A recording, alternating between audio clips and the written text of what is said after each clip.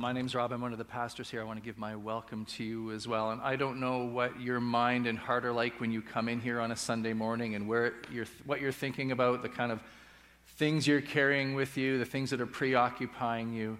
One of the great gifts our worship teams do is to help us refocus and to remember again, as they just did so powerfully on that last song, that no matter the season you're in, no matter the challenge that you're facing, there is an empty grave and Christ has been victorious and that you are on his side. And so we thank you to the worship team for their great leadership this morning and just for that gift again of having our perspective changed and having our eyes focused again on the risen Christ.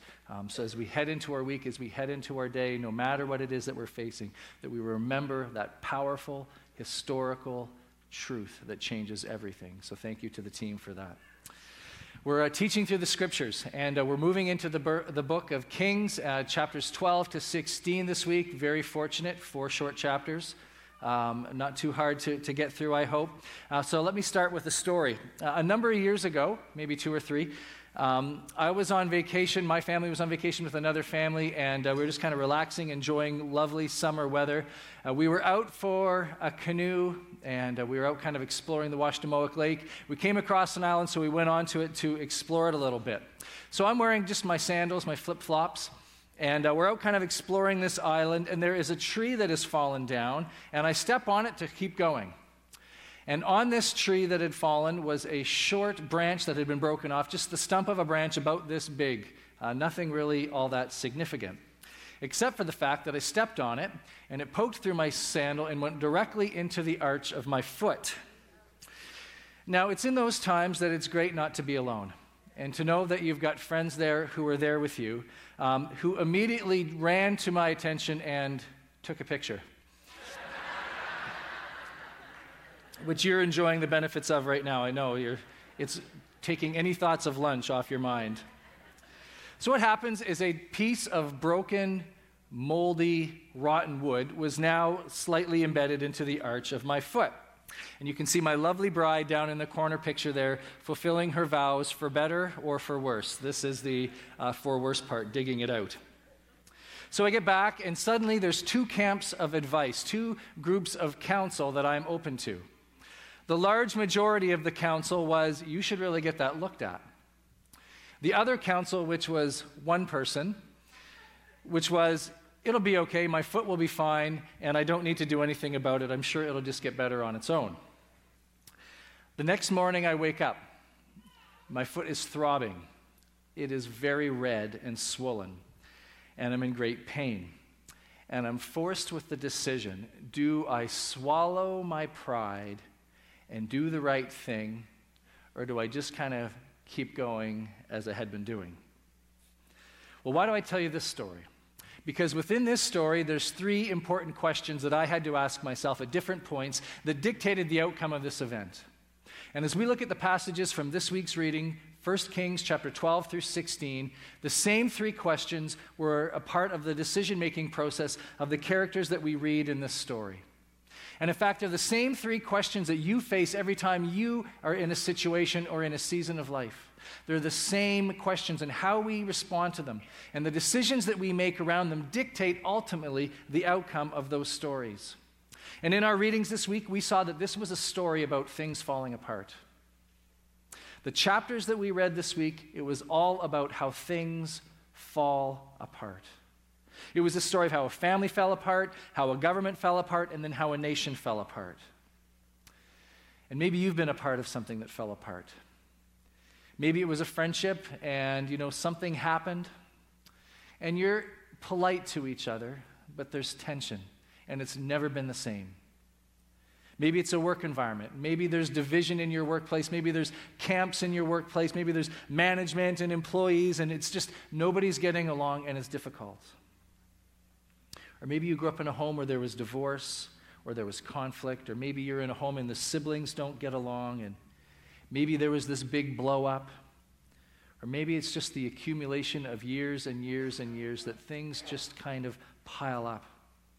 Maybe it was clearly one person's fault, or maybe it just was that, we don't even know what happened anymore. We just know that we're divided, that things have fallen apart. And regardless if it's a family, if it's a nation or a workplace, It's difficult, it's complicated, and it's messy. And as we look at the three main characters in this week's readings, we see how messy things can get. So let me just give you a quick overview of kind of the three people that were a part of this week's readings and a little bit of their circumstances. First, we had Solomon. We talked about Solomon last week. Solomon is David's son with Bathsheba. He became the leader of Israel. He prayed for and was granted great wisdom. He lived during a time of great prosperity and political peace. It was gravy train days.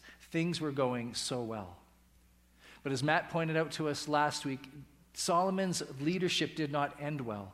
And near the end of his life, he started to marry lots of wives. He started to practice polygamy. And not only that, he welcomed wives of other faiths, and he started to worship their gods and allow their gods into their nation. And God's punishment for this was to allow Israel to be divided.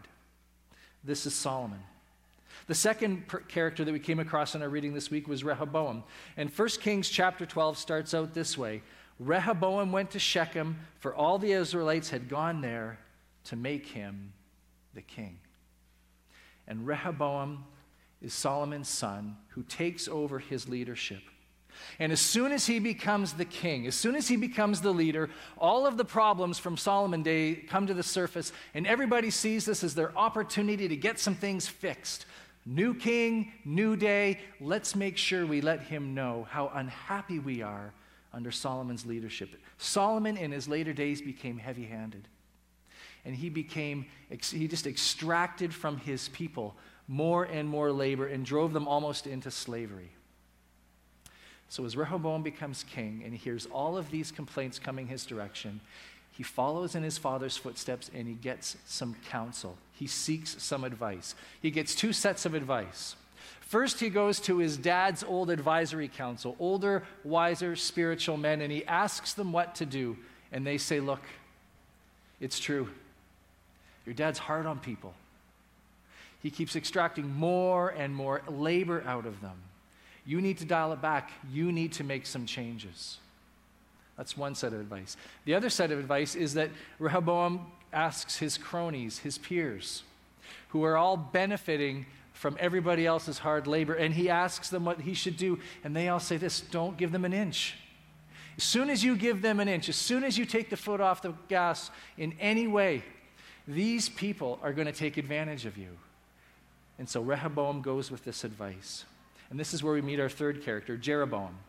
He's the leader of the group who's come to Rehoboam to complain about the way things are. He had worked for Solomon in construction back in Jerusalem. He had done really well and got a promotion, but he's unhappy with the way that Solomon had led things. And now that Rehoboam is in charge, he sees this is his opportunity to make some changes, and he's going to be the leader to get things done.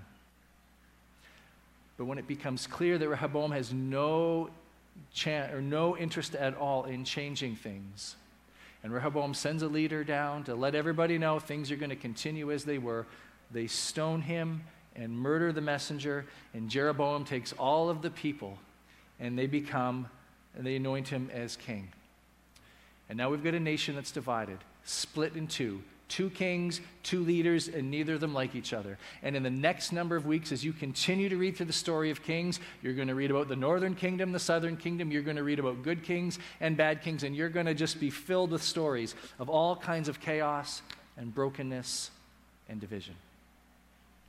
And at the heart of this story are the decisions that lead to division. The decisions that lead to division. Will I take my sin seriously? Will I get good counsel? And will I choose the Lord's way? Will I take my sin seriously? Will I get good counsel? And will I choose the Lord's way? And we have the luxury of looking over these 4 chapters of Scripture today and kind of dissecting them and figuring out where they went wrong. And the point is not to point fingers. The point is not to be shocked at how obvious the answers were. The point is that you and I would see in ourselves and in our own lives where the seeds might be starting to grow, that we might starting to experience that same falling apart and that same division and that same brokenness because we don't deal with these same things. So let me just pose 3 questions to you this morning that I think come from this story that will be helpful to us. And the first of this, will I acknowledge the seriousness of my sin? Will I acknowledge the seriousness of my sin? As we've been reading through the scriptures, we have seen again and again, sin always leads to things falling apart. It always leads to things falling apart, whether it was Adam and Eve in the very beginning, sin causing division, whether it was Abraham and Sarah and Hagar. Strangely enough, when you invite another woman to sleep with your husband, it doesn't always make things better. So maybe you need to write that down in your notes today, and maybe that's new to you, but it caused division. Sin causes division. Jacob and Esau, divided. Joseph and his brothers, divided. David and his son, divided. And the common ingredient in all of these stories is that sin causes division. And it's no different in Solomon's story. Solomon was polygamous. He brought all these extra wives into his life. And he allowed them to come on in with their different faith and their different religion and their different worship practices. And Solomon was heavy-handed on his people. He was ignoring the advice of Leviticus, which gave all kinds of instructions about how you ought to treat your employees. He threw it out the window so that he could have more profits. And his sin led to division. As I sat on the island that day with my bloody foot, everything within me wanted to say, this is no big deal. This wound is no big deal. Nothing bad will come from this. If I just ignore the seriousness of it, it will just heal itself. No one will care. It won't lead to anything.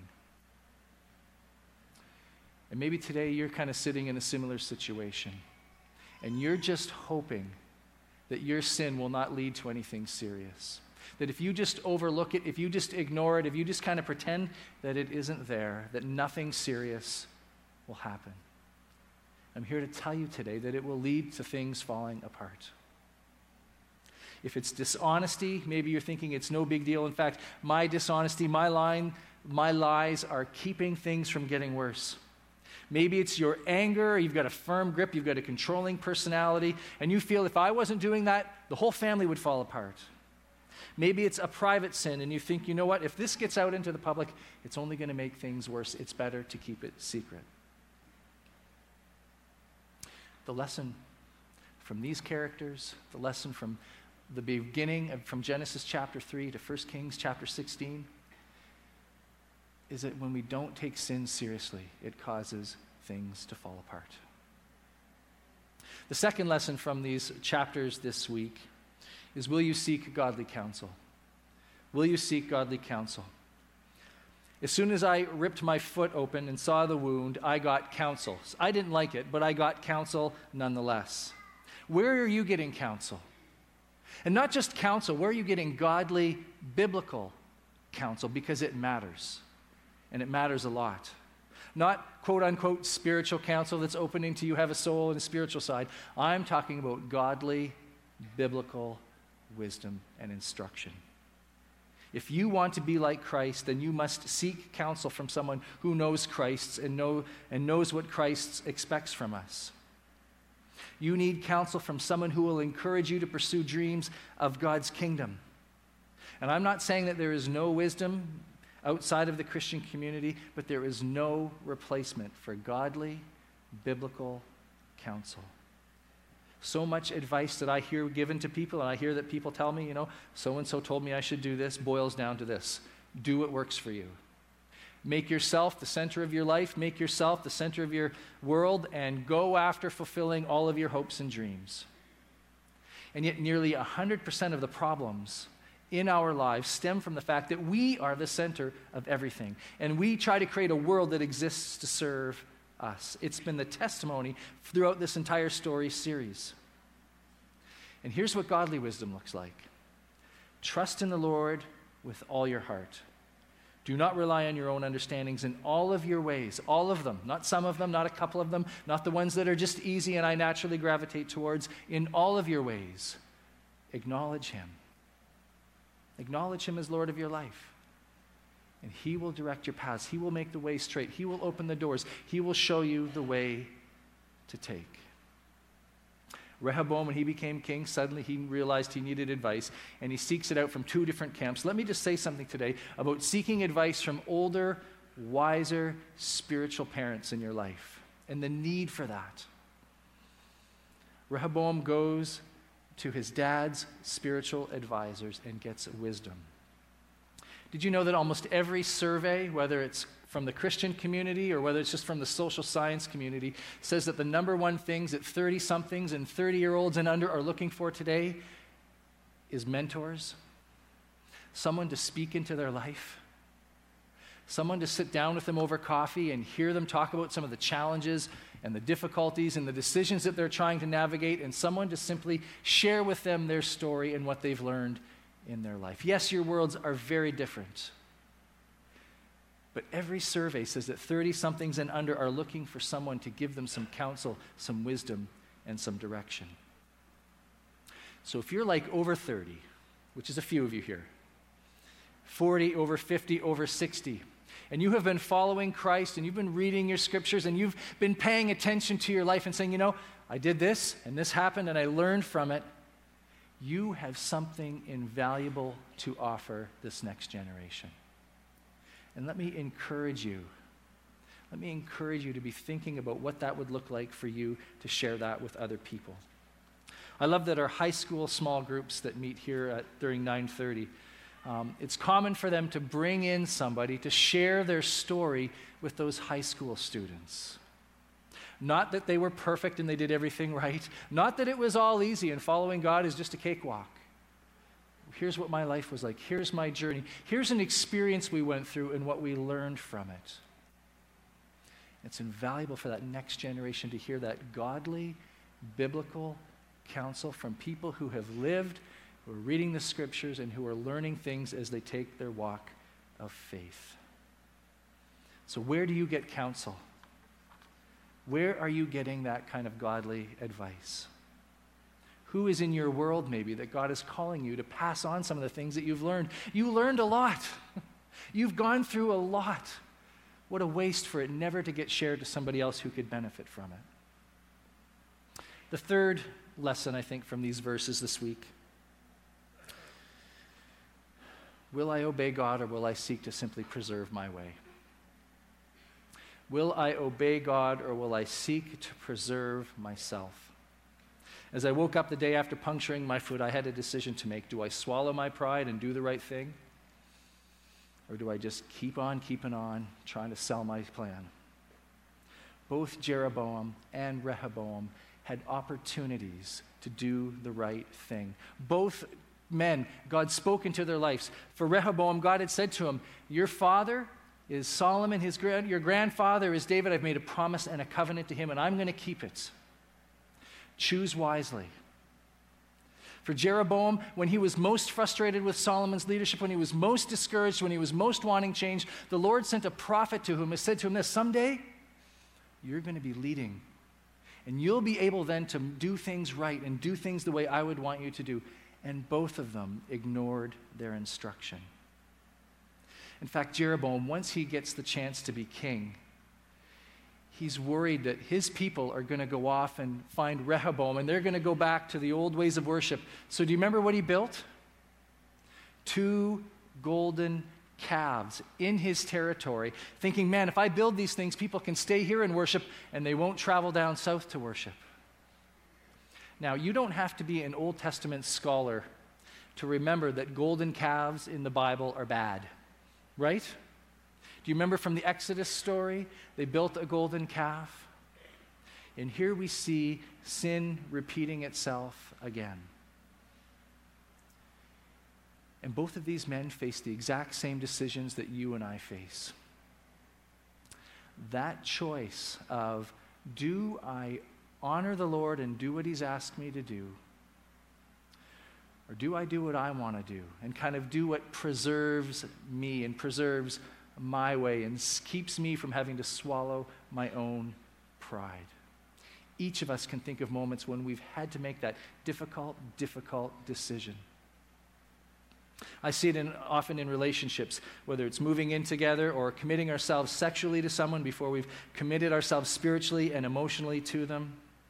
And the question becomes essentially this: will I trust the Lord with all of my heart and step away from my own understanding or my own wants or what I think is right or maybe what my friends have told me is right? And will I acknowledge him in all areas of my life and trust him with this? and allow him to open the door and to show me the way and to show me his path. It's true in finances. I see it in issues of honesty and integrity. Doing the right thing often means doing the difficult thing. It's just the way it is. Doing the right thing so often means doing the difficult thing. And the question becomes, will I trust the Lord? Step away from what I want to do in this situation. Do whatever's easiest. Will I acknowledge him in all areas of my life? And just trust him to open the door and to show me the way forward. Will I do that? That is the essence of faith for all of us, wrestling with that decision, wrestling with that question. And maybe that's you today. Maybe you're in a season like that right now, and there's some things going on, there's some circumstances, there's a relationship, and you're wrestling with God. I know this is what you want me to do. It's easier for me to do this. It's less awkward. It's less embarrassing. It means I don't have to have that conversation if I just do what I want to do. And the Lord, Jeroboam, Rehoboam, Solomon, all those guys face that decision. You and I face that decision. And God calls us to trust him. He calls us to trust him.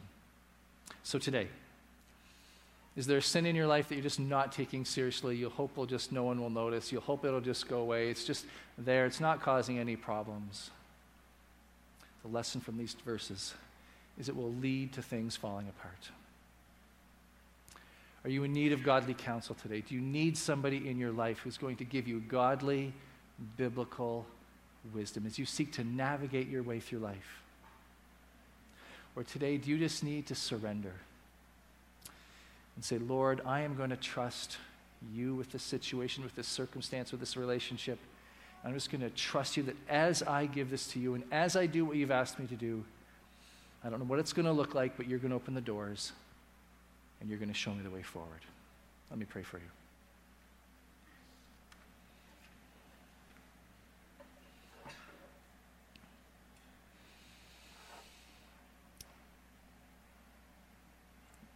Lord, today we are grateful that we are not alone in our challenges and we're not alone in our struggles. You see what we're going through. You see what we're wrestling with. And God, you have given yourself to us. We pray today for the courage to make the wise choices that we need to make. We pray today for your Holy Spirit to continue to speak to us about things in our life so that we can avoid things falling apart, so that we can avoid the kind of hurt and challenges and difficulties that always come as a result of our sin. And we thank you today that you love us enough to show us those things in our life to prevent us from such hardships and difficulties. May we have the courage to surrender ourselves to you, we pray in Christ's name.